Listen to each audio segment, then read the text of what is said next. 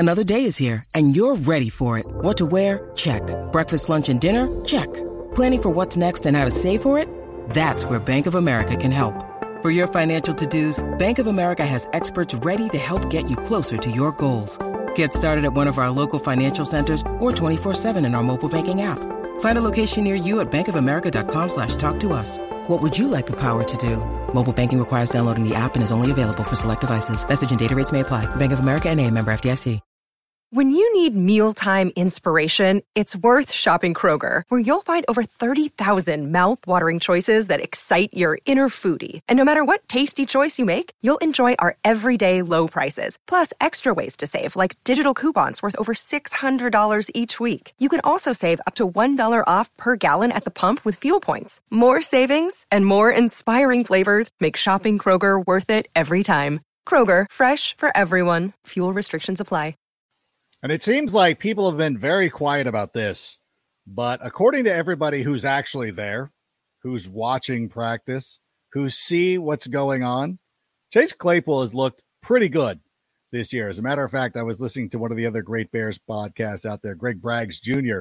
has been talking about this as Chase Claypool has kind of been outperforming a lot of the guys. I don't want to say who or anything like that. I haven't witnessed it firsthand, but a lot of the reports coming in say that Chase Claypool has been performing very well. And it's obviously very early. We haven't seen him in a game yet, and there's a long ways to go.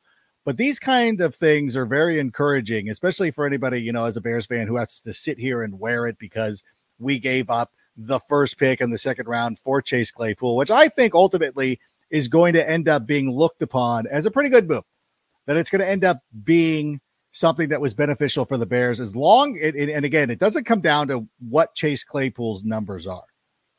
If it helps Justin Fields develop as a passer and as a quarterback, it is going to be a beneficial trade. This is the kind of thing that we need to see out of the Chicago Bears. And it is something that we're going to be talking about here in just a matter of moments, because we'll be talking about the depth chart and how much different the wide receiver depth chart looks from the depth chart that we went into camp with last year.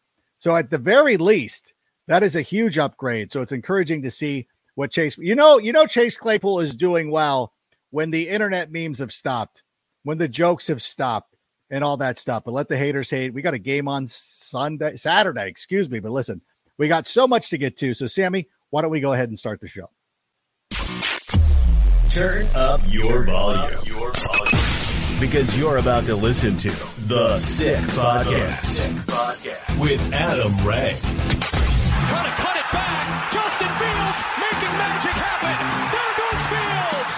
Touchdown. The sickest Chicago Bears and fantasy football podcast. Brought to you by Underdog Fantasy. For entertainment like no other. It's gonna be sick. It's Tuesday night. You know what that means. It is time for Take It to the Rank. Another great show in store for you tonight. Our friend Brendan Shagru will be joining us once again. We'll talk about what he saw at Bears camp here on Tuesday. We can look forward to the game on Saturday against the Tennessee Titans. And just a quick programming note, we will be joining you live, the Sick Podcast, and our friends over with the Tennessee Titans podcast as well.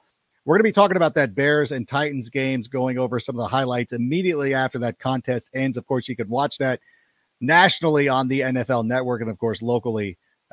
Check your local listings, I guess I should say. But at first, in case you missed it, and I'm sure that you didn't, Yannick Ngakoue is now a member of the Chicago Bears. He's finally here. Very happy about that. The Bears' unofficial depth chart is out, which is great. A couple of things of note: Velus Jones is ahead of Dante Pettis, which is huge right now. On the defensive side of the football, Travis Gibson is fourth string. Kindle Vidor is almost off the depth chart.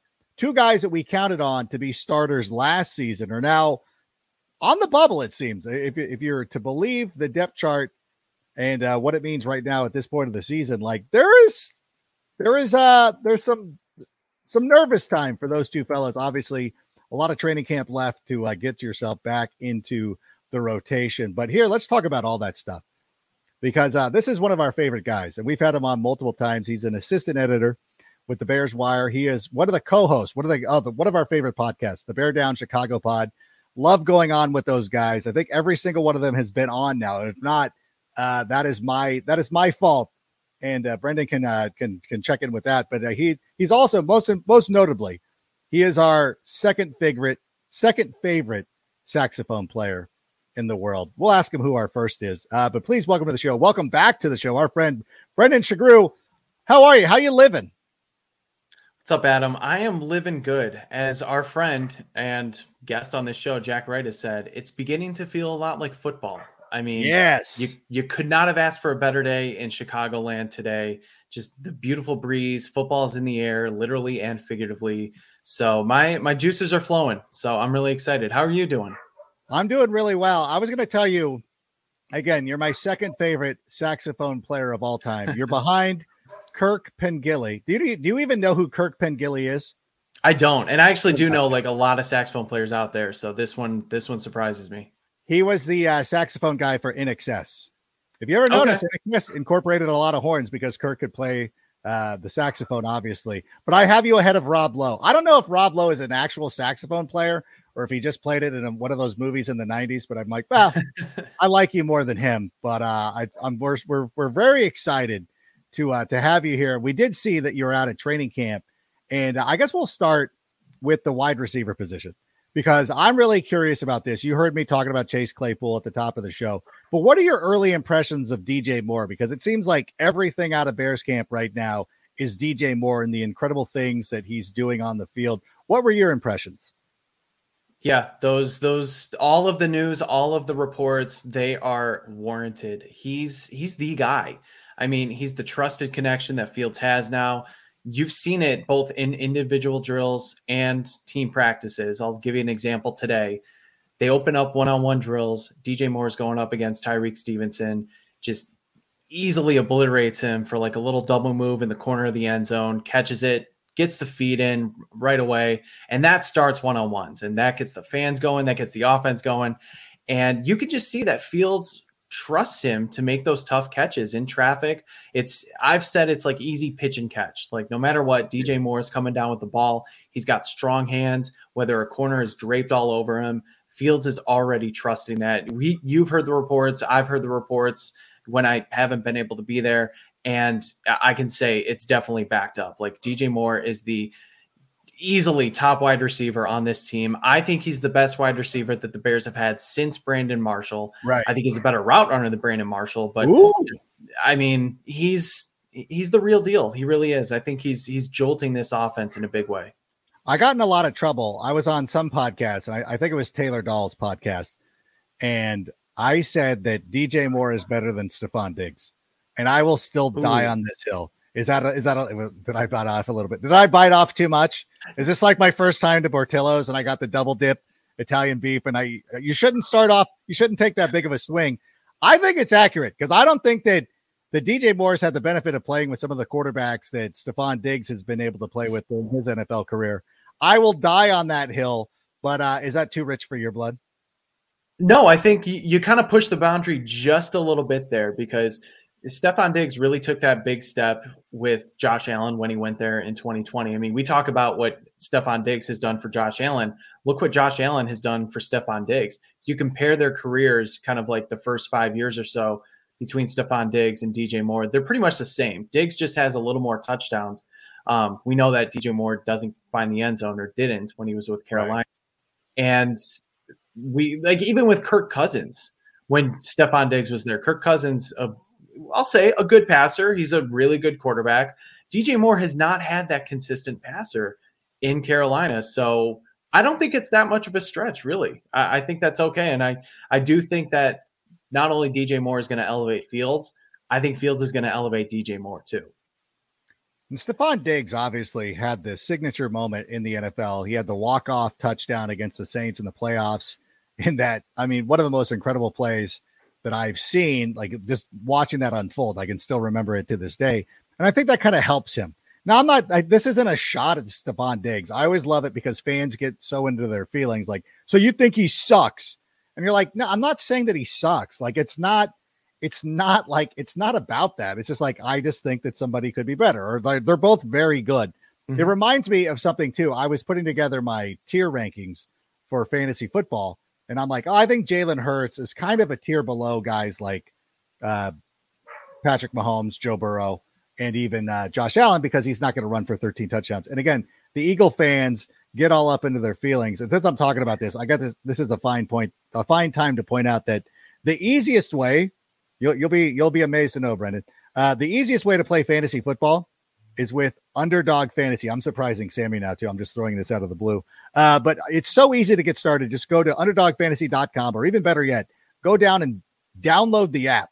You want the app on your phone because it'll give you all the player news as it happens. Roschon Johnson upgraded from questionable to healthy, things like that. It shows up on your phone. It's a great way to get started. And if you go in right now, and if you're a first-time user, use the promo code SICK, and Underdog Fantasy will match your initial deposit up to $100. And the great thing, too, is I know a lot of people always want to take me on in fantasy football. We're going to give you that opportunity this season.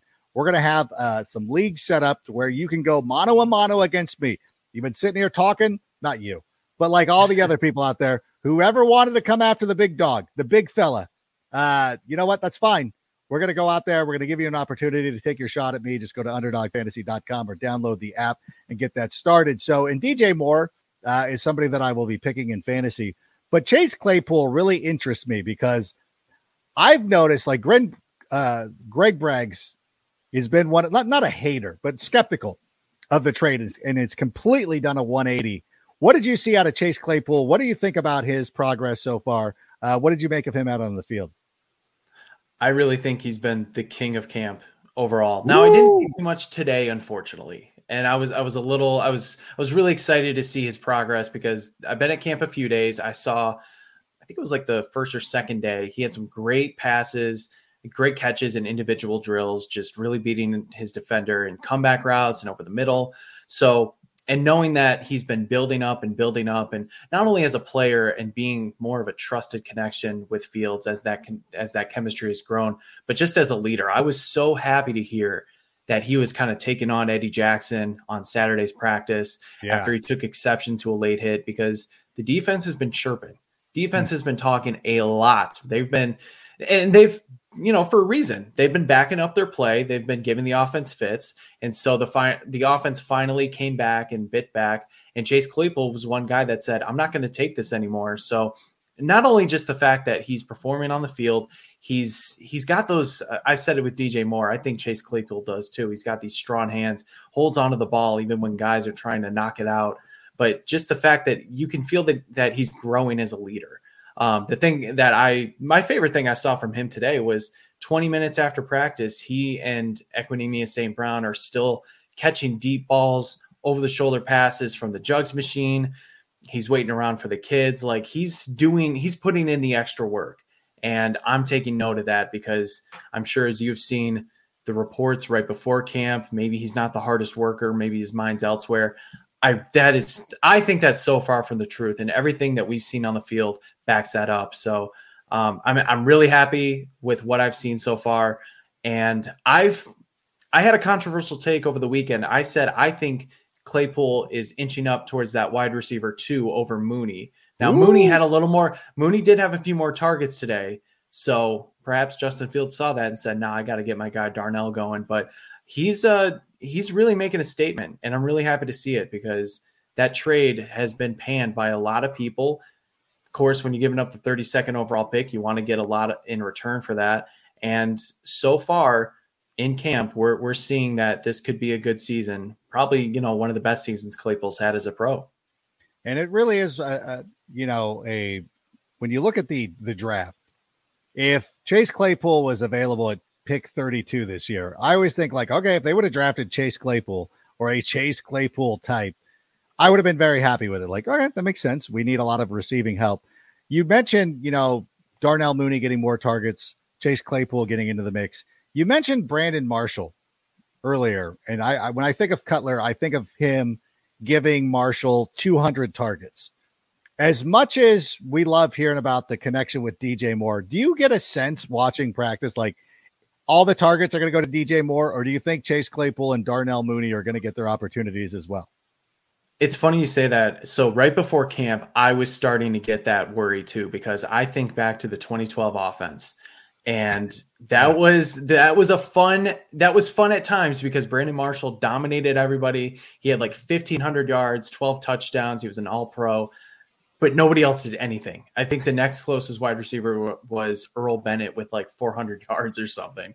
So as we're seeing DJ Moore in OTAs and minicamp, and you just see that he's clearly the best receiver on the field, that was when Chase Claypool had some of those nagging injuries. That was when Darnell Mooney was still coming back from his broken ankle. So I started to get that worry too.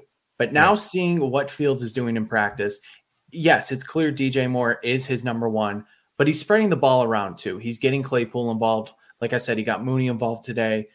There were quite a few throws to Tyler Scott too, which I thought were good. And those two actually were connecting quite a bit in team drills. So that worry's come down quite a bit because I do think that he knows he has the connection in Mooney, and he's been ramped up since coming back from that rehab. And like I said, with Claypool doing what he's done in camp, I don't feel that way anymore, thankfully, because that's a legit concern. And your offense is going to be fun for a bit if you're going to throw 150 targets and just pepper one guy with passes, but you're not going to go too far if the rest of the receiving core can't do it. Yeah, it's really one of those things. I remember that fantasy football season of having Brandon Marshall there and having all the targets, and it was great. I think that was the year. I think it was Manning's first year in Denver. I think those collided, and because Manning had 37 touchdown passes that year. I drafted him in like the 12th round because nobody wanted him. Which, by the way, another little quick fantasy tip of everybody, and Hard Knocks is starting this evening. Anybody who's sleeping on Aaron Rodgers, we know as well as anybody, you guys stop, not us, not you, but stop doubting Aaron Rodgers. He's going to go out there and he's going to put up, you piss him off more because I'm drafting him in fantasy. He's going to put up an MVP-like season. He won't win it because Patrick Mahomes is now that guy who automatically gets kissed into the MVP as long as he plays 17 games. But it's one of those things it tickles me. But I do remember that year with Marshall and how amazing it was. And I think that what I will probably be doing in the next couple of days is going back and realize, and I know a lot of people, because I, like you, had that concern with DJ Moore, but then I remembered his receivers in college were Chris Olave. We're talking about Justin Fields, of course. Chris Olave, Jackson Smith and Jigba, not Jameson. It was Garrett Wilson. Yeah. It's I think all those guys ate that year. Because if I'm not mistaken, Wilson and Olave both had double-digit touchdowns, and then Jackson Smith and Jigba had 100 receptions. He spread it out pretty evenly to where it should give you a lot of you should be comfortable with him being able to find some of the guys. You mentioned Tyler Scott a moment ago. What did you see? We're big Tyler Scott fans here. We might even be the Tyler Scott show of record. But how did he look? What's the news? How's he? I know that we spent a lot of this. Our showrunner Anello was hitting you up in the green room. I'm like, Anello, we got to save this for the show. So I'm sorry if you're repeating it. I forget what we talked about, but how does Tyler Scott look? That's all right. And you guys, I think you were the first interview, since he came on the Bears. So I recognize that as you were the OG podcast to have him on. So I have respect for that. But look, Tyler Scott is a frustrating player in the sense that he is beating his guys off the line consistently. His footwork is immaculate, I'll say. And he's just able to, put double moves on defenders, put them on their cleats. He had in one-on-one drills today, did the same thing to Jalen Johnson, the Bears' top corner. And Jalen's had a pretty good camp, I'll say. Yeah. But he puts him on the ground, and all he has to do is catch the ball, and he drops it. So Tyler Scott has had, case of the drops for much of training camp. He's had obviously some big moments. He's had some deep balls earlier in camp. So at first glance, when I was watching practice, I'm like, hey, here we go again. We're going to see another interesting performance from Tyler Scott. But he rebounded really nicely, especially in team drills. He had a pass coming across the middle. I can't remember if it was Justin Fields or PJ Walker. I thought it was PJ Walker. It could have been Fields, but regardless, Scott gets the pass across the middle, turns upfield, and goes all the way to the end zone, even when defenders stop chasing him. And I love those effort plays from guys because you play how you practice. You go until, there's no more daylight left. He takes it all the way, makes sure he gets to the end zone. He had a really nice catch in the 2-minute drill. This one definitely from Fields. I thought it was his best catch. He kind of had to adjust to the ball a little bit. make like an awkward looking catch as the offense was trying to go downfield to stop the clock, to kick a game expiring field goal. So things like that give me hope because he's finding space. He's getting open. He just has to consistently bring the ball in. But I'm really excited for him. I think that he's definitely going to be a weapon for this year. And I think it's the perfect opportunity for him because he's playing behind more Claypool, Mooney. He's not expected to be this, 800-yard receiver. I think if he gives you like 400, 500 yards max, a couple touchdowns, and becomes a deep threat, that's really good. That would be phenomenal for his rookie season. Yeah, that's something that we're looking forward to. Again, with the receiver room being the way that it is now, he doesn't need to come out and have that big role. And I'll also remind people, they thought that Jamar Chase couldn't catch the football during his rookie season. That's right. And inexplicably is like, I missed the white stripe on the football. And everybody took that to mean like, this guy forgot how to play football. And I know now that people will go out there and the guys who do not root for the Bears, the Lions fans in this chat, oh, here's Rank again. He was, first of all, it was DJ Moore was better than Stephon Diggs. Now he's saying Tyler Scott is Jamar. I'm not saying it's Jamar Chase. I'm just saying that sometimes that people can overreact to young players getting adjusted to the NFL. And so we're big Tyler Scott guys here, but the guy who we've loved since day one as well, we're also the Velus Jones Jr. show of record. We're excited. I know it's nervous time, but you've seen him up there. How has he looked so far? He's looked okay. Give me better news. I'm sorry, I can't lie to you. I mean, I know we're trying to pump up the Bears and everything. He's had his moments. Velus, of course, still has the speed. He has the quickness. I will say his special teams drills have looked much better. And I think that's where he's potentially going to make the biggest impact this year. Because, of course, last year he struggled with fumbled punts. He couldn't field them cleanly, didn't know when to field them either. I have not seen that this year yet, which I think is positive. Now, he, like Tyler Scott, has struggled with drops a little bit right after. So the one-on-one drill I mentioned with Scott, Velus comes right after that, puts a nice move on his defender, maybe not as clean as Scott, but still, has space to make a play. Ball goes right off his hands. And it was a little high, but still, you kind of, it's similar. It's a similar story between the two. Both have tremendous abilities. They just sometimes struggle with consistently catching the ball. But knowing that Velus Jones is atop the depth chart for a specialist role, I think is promising. With Dante Pettis still out, that definitely works in his favor. And I think this coaching staff really does want to get the most out of him. And now, similar to Scott, Velus doesn't have to have that pressure on being the number 2 wide receiver last year. And he's also healthy. Last year in camp, he was dealing with some nagging injuries. Believe he missed the first preseason game, if I remember correctly. Mm-hmm. Hasn't had that this year. So definitely a positive step in the right direction. But again, still has issues with the drops. And it's one of those things too, where I would never want to get rid of somebody too quickly. And I think that ultimately the Bears view him in a similar fashion to the way that a lot of teams are now viewing Cordell Patterson and what he's able to do and being this multifaceted guy. I really hope that Velus can take advantage of the special teams. I know they've tried Tyler Scott there a couple of times, but I don't want to put guys back there like, well, let's see what he can do because he's talented. Like, no, I want people who know how to do this. And last year, even Velus, who's had experience with special teams, he not only struggled, he cost us games. Like he did. And I'm not going to run from that. We've all you make mistakes, like it happens. That game against Washington, that is one of the things that, was unfortunate. I was heartbroken when that happened. But as long as he can come in and, like you said, if he can come in and be that special teams guy and not necessarily always being the guy who's doing returns and all that stuff, but anything on special teams he can do, as long as he commits to that, he is going to find a way onto this roster and hopefully he can continue to grow. Patterson, it took him some time to really take off and be the player that he is. I think it would be foolish to give up on Velus. Although we do got to say this, you did send this to me. And I wanted to show everybody. I've not showed anybody this video until now. I was very thrilled with this when I saw this come. You said this. Sarah, do we have the video of Velus from camp? If not, Adam Rank says hi. I'm telling him I said what's happening. There he is, my guy Velus Jones Jr. Listen, I check in with him from time to time. I know I probably annoy him on Instagram. Like, hey, how's it going? I actually had encouraging words for him. I actually will check in, and this has got to annoy the S out of him. Although I remember one time Kyle Long once told me, number one, we appreciate your support, and number two, never name drop. And that no. He was like, no, he's like, I appreciate that you were always like, supportive. So I would never talk to Velus like the day of the game, but maybe a couple days later, especially out Tuesday or Wednesday when they're getting ready for practice. I'd be like, hey, you know what?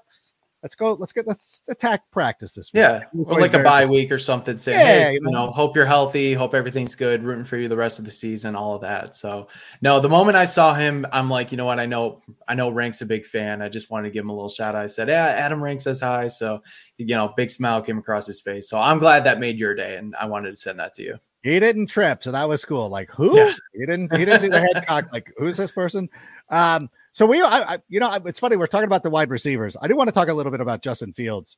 Now, before you came onto the show, you were saying you had some interesting notes about him. Can you repeat them? Since Anello already took no, but you said, no, one of the things that you said is that the ball looks livelier coming out of his hand. What does that mean? What do you mean by that? I think it's faster. It's something. It looks like it's moving more, when you have that quick release and there's not as much hesitancy. I think he's trusting his receivers. He's trusting the scheme. There's not, and some people may disagree. Some people may say like, oh, he's still thinking too much. I saw him doing more than thinking. And going to camp last year, a few practices, I didn't see that, whether it was because of his receivers or whether it was because of the system or both. It looked like the ball was coming out of his hands quicker. It was more accurate. He was really, really solid in the short and intermediate game. And I actually thought that last year, that was kind of a weakness for him. He wasn't as accurate throwing those slants or those curls or anything like that. He's trusting where his guys are at and what his guys can do. The biggest issue I saw, and it sounds like it's been more of an issue throughout camp, is the deep ball, which again surprises me because that was his strength early on in his NFL career, as well as coming out of college. He underthrew Darnell Mooney on a deep route down the sideline. It was picked off by Tyreek Stevenson. Stevenson made a good play on the ball. He high pointed it. Ball was still underthrown. There was a little bit of a jersey tug potentially on Chase Claypool on another deep ball. Couldn't get there either. And then on an Equanimeous St. Brown deep ball, he just threw it out of bounds. I don't know what was going on. It wasn't intended to go out of bounds, I don't think. The pocket was flush, though, so maybe that was an issue. But, yeah, the deep ball just wasn't there today, but I was really impressed with what I saw just, in the short game. I feel like he's getting the ball out a lot quicker. He's not thinking, like I said. So it's good to see. No, you want to see that. I always kind of equate it to where Justin Fields is like one of those golfers that bombs it off the tee, but he really needs to clean it up in the intermediate irons, maybe the short irons, a 60 degree. Come hang out. I'll get you sorted. I'm the exact opposite. And so it reminds me like of Victor Hovland, who, great golfer, but was not comparatively to other professional PGA players, who was just not good around the greens, who's now really turned that around and has become one of the most proficient guys around the green, which is why he continues to finish top 5 in all these tournaments. And I think that is the biggest thing for Justin Fields. So if you ever hear of a story or if you have an observation where it's like, the deep ball wasn't there, it's like, all right, well, you can spray the deep ball every once in a while. But as long as he's making those throws and getting the ball, getting rid of the ball quickly, I think that's what you want. And I think that's the kind of progress that we want from Justin Fields. And it shows that he's working on some of the limitations of his game. Going to the defensive side of actually, you know what? Let me do this. The tackles. How do the tackles look? Because I saw somebody, I don't know if it was you or one of the other people who was at camp today, talking about how Braxton Jones looked pretty good against the bull rush today. But how did the tackles look? Yeah, that was me. And I purposely, there's so much to watch at training camp. I'm sure you've been there. There's so many times, you're trying to like catch everything and, view different positions. And so I made it a point a couple times. I'm like, I need to see the offensive line, even though they're not in pads. I need to see how these tackles look. So I'm zeroing in on Braxton Jones on one play, and he's actually going against Andrew Billings, which I was surprised about. he's an interior guy, just a mismatch issue, I guess. And Billings is a big guy. Like, you know it, if you've seen him, he's a massive human being, and he just put it on Braxton Jones, and he held his own. And of course, knowing that Braxton struggled against the bull rush last year, I was really impressed with that. And I'm like, okay, he's given his quarterback time. He still got pushed back a little bit, but not enough where it impeded the quarterback in any way. Quarterback still had plenty of time to get the ball out. So that was something I took note of. I did the same thing for Darnell Wright. Once the sides were flipped a little bit, I could view Darnell a little bit closer. And early on, I don't want to say I wasn't impressed. I just knew there were going to be growing pains. Veteran Terrell Lewis got the best of him a couple times. He was going around him. He's still getting his feet under him, but you see the ability, and you see and also I'll just say Terrell Lewis, this was like, a few days ago. So this wasn't this practice, but going into this practice, you see the ability and you see the quickness of his feet and his hands. And you just look at a guy that big, and he just did this move. I don't know. He got his hands out of the way and shifted where he was going to be blocking. And I noted to myself, I'm like, tackles aren't supposed to move like that. They're not supposed to be that quick and that agile to adjust to what the defense is giving them. But he showed that. And so my biggest thing with Darnell Wright, and I'm sure the history with Bears first-round tackles over the last 20 years or so, they have not stayed healthy.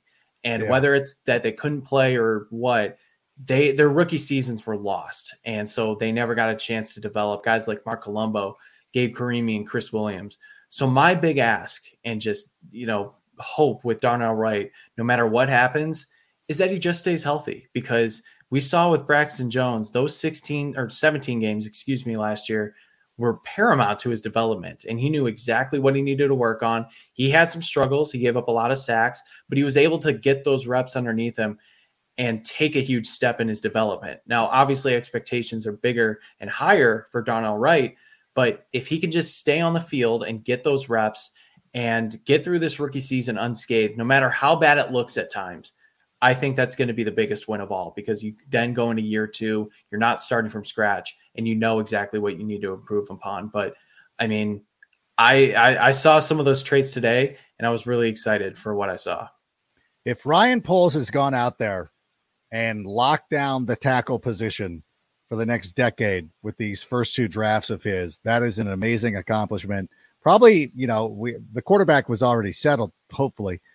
But having the bookend tackles is something that could really be something to move this team forward. And it's been such an issue for the longest time. You even talk about injuries, like Kyle Long, had battled through a lot of injuries, had to be kicked inside at some point. I think we always envisioned him being a tackle, but was a damn good guard, kind of like what Tevin Jenkins is going through. So, Tevin Jenkins, it feels pretty good. The offensive line feels pretty good.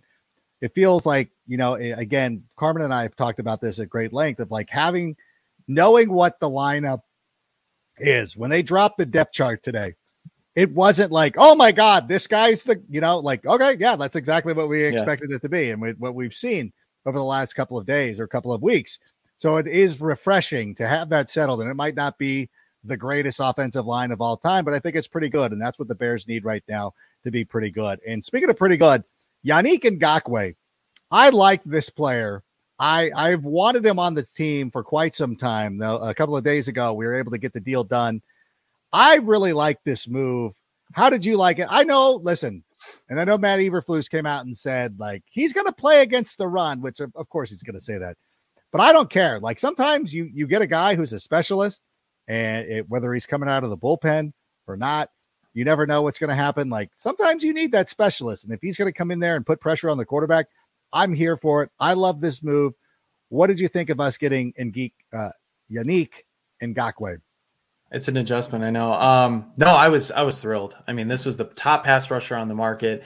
The fit just seemed like it was inevitably going to get done, whether it was him or Justin Houston. But the fact that you got a 28-year-old talented pass rusher who hasn't had less than 8 sacks in his entire NFL career. He has the 5th most forced fumbles in his entire NFL career since 2016. He's only behind guys like, Aaron Donald, Chandler Jones, Khalil Mack, couple of guys. They're okay. But yeah, it shows he's like a true pass rusher. And to get him on that 1-year deal, $10 million, the Bears had money to spend. So that's not an issue. The concern that people have brought up is that, well, he's been on a ton of teams here for the last few years. He's bounced around. And I read Tyler Dunn's newsletter that he put out last year. He does this Go Long site, and he had a fantastic interview with Ngakoue. And basically what happened was he detailed why he moved on from Jacksonville and Minnesota and Baltimore and all of that. And essentially, yes, there was a dispute with Jacksonville. He wanted that multi-year deal. They weren't going to give it to him. There was that public spat with Tony Khan. But when he got to Minnesota, they thought they were going to be contenders, and they weren't. And so Rick Spielman came to him and said, do you want to go to a contender? Because we'll let you go if you want. Like, we'll give you that wish. And he said, you know what? I will. I want to do that. I want to play for a playoff team. So he goes to the Ravens. Didn't fit the defense. And he said in hindsight, I should have stayed because that was better for my career. It just wasn't a good fit scheme-wise with the Ravens. Nothing wrong with the culture or anything. Goes to the Raiders on a multi-year deal. Maybe, does pretty well there with Max Crosby, but they feel like they upgrade with Chandler Jones now and see Ngakoue as expendable because they could use defensive back help. So they get Rock Yassin back. And now he goes to the Colts and then is a free agent again. It's just, it feels like there's been a few like wrong place, wrong time kind of deal in terms of like scheme and, what teams are trying to get out of other players. So from talking to it and hearing other people who have covered him in other areas, that he doesn't seem to be a bad locker room guy overall. So I just, for anyone who's concerned about the number of teams, I think that sort of dispels that. Of course, that's Ngakoue's side. But in terms of the fit, the Bears needed a mercenary pass rusher. And we can talk about the concern about the run, but the truth is he's actually better against the run, according to PFF, than Trevis Gibson last year and Dominique Robinson. So it may not be much better, but they still upgraded with that. So that still says something. And he seems motivated. He seems ready to go. Got to see him a little bit today. He wasn't doing team drills yet. They're still ramping him up, but just seeing his get off, it's such a quick get off. I'm excited to see what he does to David Bakhtiari week 1, assuming he plays, because I really do think that he's going to come out off the line, literally firing and taking down Jordan Love. But yeah, the fit was there. It really seems like there was no locker room concerns or anything. They just wanted to see the years or the money potentially work, and it did. Yeah, the whole thing, and I'm a big Tony Khan fan. Everybody knows I like AEW. I like Tony Khan, and I think he's a good guy. And it was always, it was always interesting to me that he had the public disputes with both Yannick Ngakoue and Jalen Ramsey. And it's like, God, it's such a shame that it never worked out for Jacksonville, because Yannick was part of that Saxonville team that was so good. That was a Miles Jack correct call away from going to the Super Bowl. And who knows what happens when they're playing the Philadelphia Eagles. So he's been a player that I've really been intrigued with for years, even though he was sparring with Tony. I still kind of believed in him, and everything, as you said, it always kind of works out that way. I really didn't like it when he went to Minnesota. I was like, gosh, dang it. I know. I was like, I didn't like that at all. But thankfully, like you said, Minnesota blew at the time. And so he had to get out of there. And Baltimore is such a weird place that, as good as they are, like, you really have to fit the mold of a Ravens type of player. And of course, like, Roquan Smith has done really well there, which is great for him. I'm not upset about that at all. It is interesting that he has the same statistics with the Ravens that he did with the Bears, but now all of a sudden he's the best line. Like, he was so, like, nobody said, like, whenever we went to talk about Roquan Smith, people thought we were idiots. Like, duh, he's not that good. Duh, shut up. Like, he's not that good. Like, he just makes stats. He just makes tackles. That's it. Like, he's a stat guy. He's a stat guy. Yeah. Like, cause like we would be like, you know what? Like, long, the long names of Bill George, Dick Butkus, Mike Singletary, Brian Urlacher, Lance Briggs. Here comes oh, no, you're being stupid. How dare you? Like, okay, fine. Like, oh, all right. Apparently I don't know anything about football. And then he goes to the Ravens and you're like, no, what a great find this guy was. Like, he's so good. Like, he's doing the exact same thing he was doing in Chicago, everybody. Like, he's not done anything different than what he was doing before, but you guys just, and you know what? I think it goes to, like, this is the way we need the Bears franchise to start going once again, is when you play for the Ravens, they just assume you're good. Like no matter what, Yeah. like, oh, that guy's good. With the Bears, you're like, that guy sucks. Like it's been that way. And it's something that we have to turn around. And hopefully, with what Ryan Poles has been able to do, hopefully it'll become one of those things like, well, if the Bears have him, he must be. It's like when the Steelers draft a wide receiver. You're like, he must be okay. Like, yep, you'll be fine. When George Pickens was drafted by the Steelers, I was like, son of a B. Of all the teams, I didn't want him to go to the Packers, and I didn't want him to go to the Steelers because you're like, the Steelers believe in him. Then that's, oh, God, he's probably going to be good. And even if he is, I think that as long as Kyler Gordon and Jaquan Brisker continue to play well as they've played and as they've shown, I don't think. Although Jaquan Brisker still owes us an interview. I've tried to be cool about it because we were playing in the Three Rivers Classic. The Washington Wild Things played host to this Cam Hayward charity softball game, and Jaquan Brisker was given my glove. Like I was up batting, and I didn't realize somebody because he's left-handed, and they're like, "Hey, here's a left-handed glove." I'm like, "You gave him the one that's broken in," because they gave us these brand new Rawlings gloves. And I'm like, give him that one. Because I obviously didn't want that one. I was going to keep my old one anyways. But I said, hey, brother, I go, you're going to have to come on the show now. And he's like, bet, which I assume means good. Means yes. I don't know. I'm trying to seem hip. But and saying hip means that you are not. But in any event, do you have time? Can you stick around for some fan questions or do you got to go? Yeah, no, absolutely. I'm here. We don't want to keep you too long. I don't want to overstay. Lester last week. Oh, he had to go. It's like, I got to go. Like, we appreciate him coming on. We appreciate anybody who's willing to take the time and join us here. So we do appreciate it. Did want to extend you. But Sammy, what about that? Do we have any questions from the crowd? Bruja 7. The Bears lost 12 games by allowing an average of 26 points last season. Can this revamped defense hold teams under 30 points per game, or will the offense need to score 30 points to win?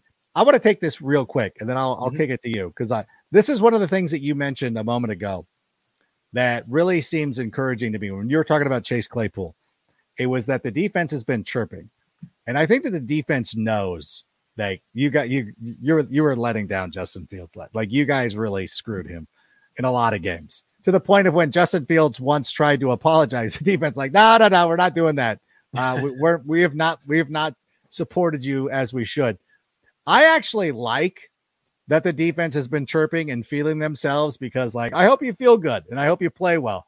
And if that's what it takes to get you to play better and feel better, I'm not going to be upset with it in any sense of the imagination. Chirp, do what you got to do. I kind of like that. How do you take that? And how good do you think that the defense could be this season? No, I had no issue with it whatsoever. And I liked it too, because yes, even though the offense struggled, and we all want to root for the offense because the Bears never have had, a consistent good offense in, my lifetime, but it's two sides. And the defense was bad last year in a number of areas, and they've done a lot to revamp that, especially with the linebackers, TJ Edwards and Tremaine Edmonds, who at both, we haven't talked about them. They both look just like freaks of nature. And TJ Edwards made a great play when I was in camp a few days ago as well, with an interception. Tremaine Edmonds as well, getting picks off deflections. But it just shows that this unit is growing together. And I'm really excited I'm working my way back here. The secondary, I think, could be I don't want to say one of the best in football, but one of the most improved positions out there. Say it. I don't want to go that far yet, because those are receipts. But I'm really excited about what the secondary can do. Jaquan Brisker has flashed every single practice that he's played. He has just an insane instinct for the ball and just to make a play. Playing with Eddie Jackson has helped as well. Kyler Gordon is settling in at the nickel position really, really well. I will make a bold prediction. I'm saying Kyler Gordon is going to lead the league in tackles for loss among defensive backs, or at least cornerbacks. Because this guy, they call him Spider-Man. He's got those spidey senses. He can sniff out a play at the line of scrimmage and drop a guy and just lead to a tackle for loss. Jalen Johnson looks good. I think Tyreek Stevenson and Terrell Smith, those two are battling. They've had their moments as well. I think the arrow's only pointing up on Stevenson, but potentially Smith too. It's the front four that's really going to be the big question. Now, we talked about Ngakoue. DeMarcus Walker had a career year last year. Can he get better? They're improved. So I think they can. To answer Bruja's question, shout out to him. He's a great dude. I think they can improve to get there. So the offense doesn't necessarily need to score 30. They've revamped enough where it's going to be okay. And you look at the schedule, some of those offenses aren't that imposing. Yes, we have the Chiefs, yes, the Chargers and all that, but Tampa Bay, what's the Packers offense going to look like? Washington, is Carolina really going to be that good? Like, I don't want to say the strength of schedule issue yet because we don't know what these teams are going to look like, but I think this defense is going to be vastly improved. But it also hinges on that front four and what they can do. You got to get pressure up the middle. I think the two rookies and the guys in Justin Jones and all those guys, when you look at this defense, they got to get pressure underneath the quarterback, get him off his feet, get him out of his spots. And when you look at some of those teams, you're like, this is where it's going to be a real problem. Now there's really no defense for Patrick Mahomes and Justin Herbert. But then when you look at some of the other quarterbacks that they're going to be facing, who knows? I find it amusing that there was a Raiders fan in my mentions on Twitter.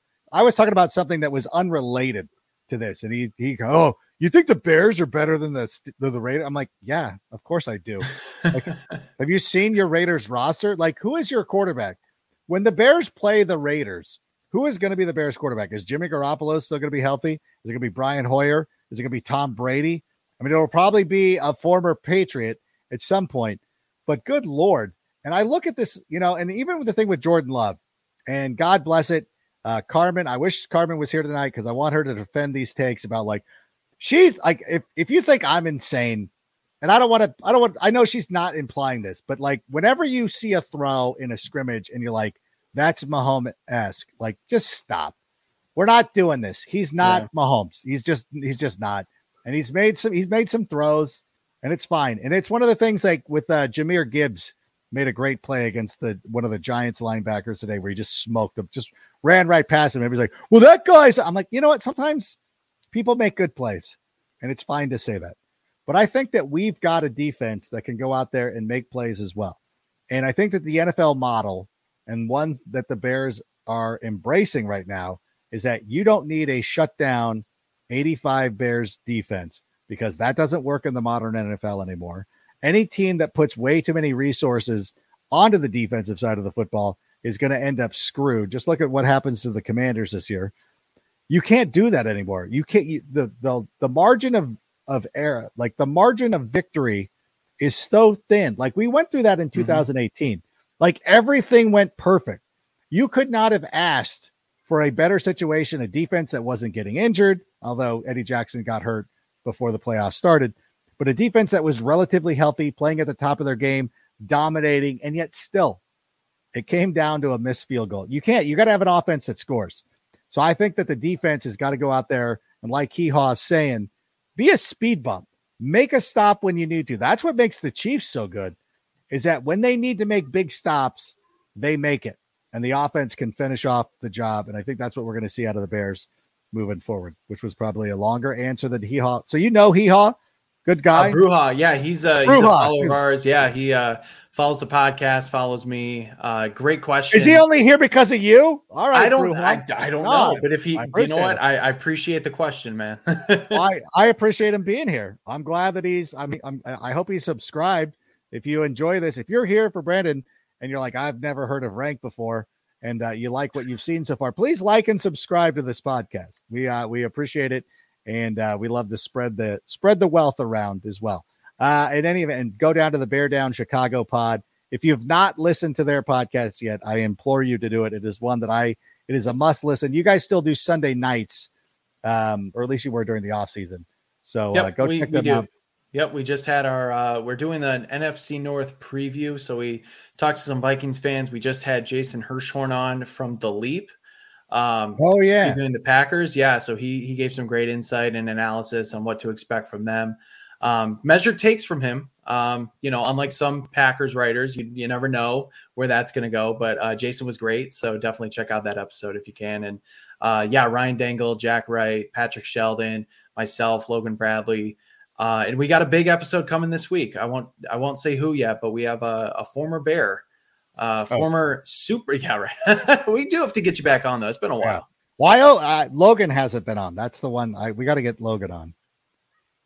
Yeah, Logan's great. He's doing baseball stuff right now. I know that'll be my excuse. That'll be my excuse. Like, oh, you're doing baseball. I can't get you on. But what about Sammy? How about another question? By the way, whoever the former Bears, but is it Matt Forte? It is not. I'll give you a hint though. It's a 2006 Bear, Super Bowl Bear. Okay. Ooh, all right. Adam, what do you think about bringing JT to this team? Would a third rounder get him from the Colts? This is interesting because we talked about this last week, and I don't mind revisiting again. You don't have to watch every minute of every show. I'm happy to repeat this, and I still feel the same way. And a lot of people online were like, they think I'm insane, but I'm like, I think we're good. Like I like Jonathan Taylor. I like him as a ball player. I think he's fine, but I think we're cool. And I know that a lot of people are like, we got to surround Justin Fields with as much talent as possible. I think that we have. I think we've put together a pretty good roster. I mean, we were talking about all the wide receivers. We did not talk about Cole Kmet getting extended, Bob Tunyon coming in, but we still have 3 pretty good backs. Khalil Herbert is capable. Deontay Foreman, I think, is a good player, and we'll see what happens with Roschon Johnson. And so I feel comfortable enough to where, like, we don't need to start and it's not throwing away because Jonathan Taylor is a good player. But at the same time, it's like, I think we're okay. I think that I don't think that we need to make that move right now. I think we can win with the guys that we have. I'm curious, Brendan, what you think of that. Should we make a move for Jonathan Taylor? If this was fantasy football and you can just, throw out the extensions, throw out the draft picks and just say like, yeah, we want the best players on our team. Absolutely. But in the real world, I say no. And unfortunately, I mean, I don't know if a third round pick gets it done. I don't know what the Colts situation is. He's still rehabbing, by the way, too, for whatever. There's mixed messages coming out of Colts camp. We don't know exactly how healthy Jonathan Taylor is, but when you trade for him, you're going to have to give up compensation. You're going to have to pay him, and you're going to have to make sure that he's healthy. And yes, he would be easily the best back in this Bears backfield. That there's no question about that, but there's a lot of unknown as well. Can Khalil Herbert take that step and become an RB1 and, improve with his pass protection? Can Deontay Foreman kind of fill that David Montgomery role as just that bruising back? And then what is Roschon Johnson going to do? I'm much more in this scenario, I am much more willing to roll the dice with one of those 3 players really taking hold of that position and being a good runner, because look, this Bears team was a fantastic rushing team last year. Yes, Justin Fields did a lot of it on his own, but Khalil Herbert led all running backs in yards per carry with 5.7. You don't do that by accident. Deontay Foreman had a career year, and he probably would have had 1,000 yards if he even just played a little bit more than McCaffrey when McCaffrey was on the Panthers. And then we just don't know what Johnson's going to bring, but he's promising. So I just wouldn't make the move now. If the Bears were, let's say, a year down the road and we saw what they could do, and they were maybe like a fringe playoff team that we knew about, and they just need to get the running game right, absolutely. But right now, I'm not doing that. It's funny, too, because and I've mentioned this before. Foreman, 5 games last year where he topped 100 rushing yards, and that's in limited time. Christian McCaffrey was there for the first, 7 games of the season. Mm-hmm. The Bears as a team had 5 games where they had a runner top 100 rushing yards. Justin Fields was 3 of those. Herbert was 1. David Montgomery was 1. So I feel pretty good about it. And we still have to extend Jalen Johnson. We still probably want to pay perhaps Darnell Mooney and Chase Claypool. I think one of the great things that Ryan Poles has done is when he front-loaded Cole Kmet's deal, I think that kind of gave a blueprint of something that he could do with these other guys, because we still have a lot of money to spend. And since we didn't really reach the cap or get to the cap this year, like, why not put a lot of the money into this year and then move it on? I mean, we had the 10 million for Yannick, which is great. And I think like you now look at it and you're like, okay, we look like a good organization. Like, we look like a sharp organization because we had all that money and we didn't go crazy. We didn't spend all that money for McGlinchey, and I'm not even sure that McGlinchey is going to be better than Darnell Wright. And at least not 3 years from now, we'll look at those deals and say like, well, was it better to pay McGlinchey or better to use the 10th overall selection and get a 4th round pick and get Darnell Wright? We're starting to look like a competent organization, and an organization like the Chiefs, would the Chiefs make this move? The Chiefs of all teams could use Jonathan Taylor. perhaps. But I mean, like, they win with Jet McKinnon and Isaiah Pacheco. They don't need that. And so I would look at it the same way, like, yeah, we don't need that. We're good. We've got our guy. As long as our quarterback is good, I think we're going to be in good shape. So again, it's a nice idea. If this was Madden franchise mode, let's go for it. But in the real world, I think we have better places to put our resources. We've got a team that I think we can believe in. And as an Angels fan, the trade deadline doesn't always mean that you're going to improve your team. Okay, how about another question, though? Question for Adam. On a scale of 1 to 10, how much help will the upgraded receiving core help the offensive line? I think it will kind of mask some of the deficiencies. I think that, one of the things that, when you're Justin Fields last year and you kind of feel the pressure, you were, number one, looking to kind of save yourself. And then you look downfield for a second and you're like, yeah, none of these guys. Equinemius St. Brown's not getting open. And if he is, he's going to play volleyball with it like he's St. John Smith. But I think with having DJ Moore, especially at the X position, is like you could just trust him. And like you've seen the memes, like bleep it, DJ Moore's there somewhere. I think there's something to be said about that and having that kind of receiver. So I think it helps. Like everything helps. Having good receivers helps the offensive line, helps you get rid of the ball quicker. Having trust in receivers makes the offense move smoother. And lo and behold, when things start moving smoother, you're like, oh yeah, it is nicer. Oh, maybe the offensive line isn't that terrible. I think everything helps out everything. And so, yeah, having an upgrade at the wide receiver position and looking at the room now vastly helps everybody in all facets of the offense. What do you think? Yeah, I agree. I mean, and I think, Devin, it's a great question. I'd say if you're asking for like a number 1 to 10, I'll say 5. He was going for a number. I would say 5 as well. Okay, cool. So yeah, for many of the same reasons you just laid out. I mean, you're not having to worry about guys getting wide open and having trusted receivers. You can throw more into traffic and trust that they're actually going to be able to come down with the ball. And not all sacks are created equally. I think if you go back and watch what the Bears did last year, there were times when the offensive line actually gave Fields enough time, but guys just simply weren't getting open. Equinemius St. Brown at times couldn't run a curl route. And Dante Pettis, he was limited with his abilities. So being able to trust a lot of those guys, you can get rid of the ball faster, move the chains. It definitely, it helps everybody, and vice versa. Obviously, having better offensive line helps the receivers because they can get open. So it's not the end all be all, but it's definitely going to help.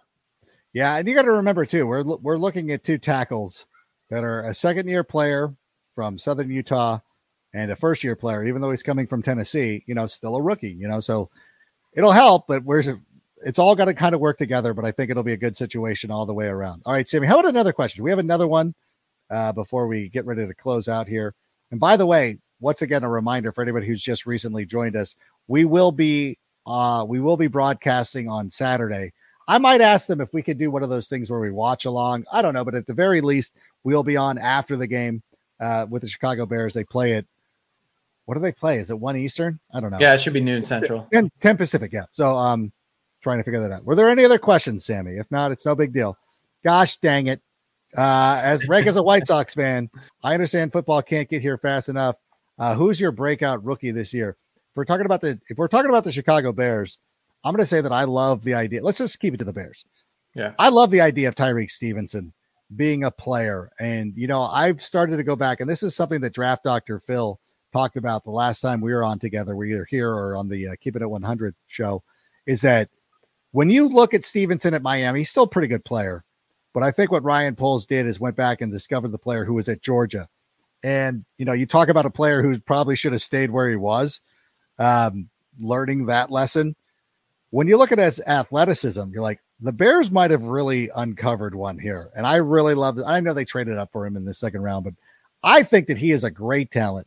And the more I go back and watch him play at Georgia, I'm like, oh my God, if this guy can develop, you mentioned it earlier. Like you stopped yourself from saying that this could be one of the top defenses or secondaries in the NFL, but there is going to be a lot of talent on that defensive secondary to where I, like you, feel very confident with it.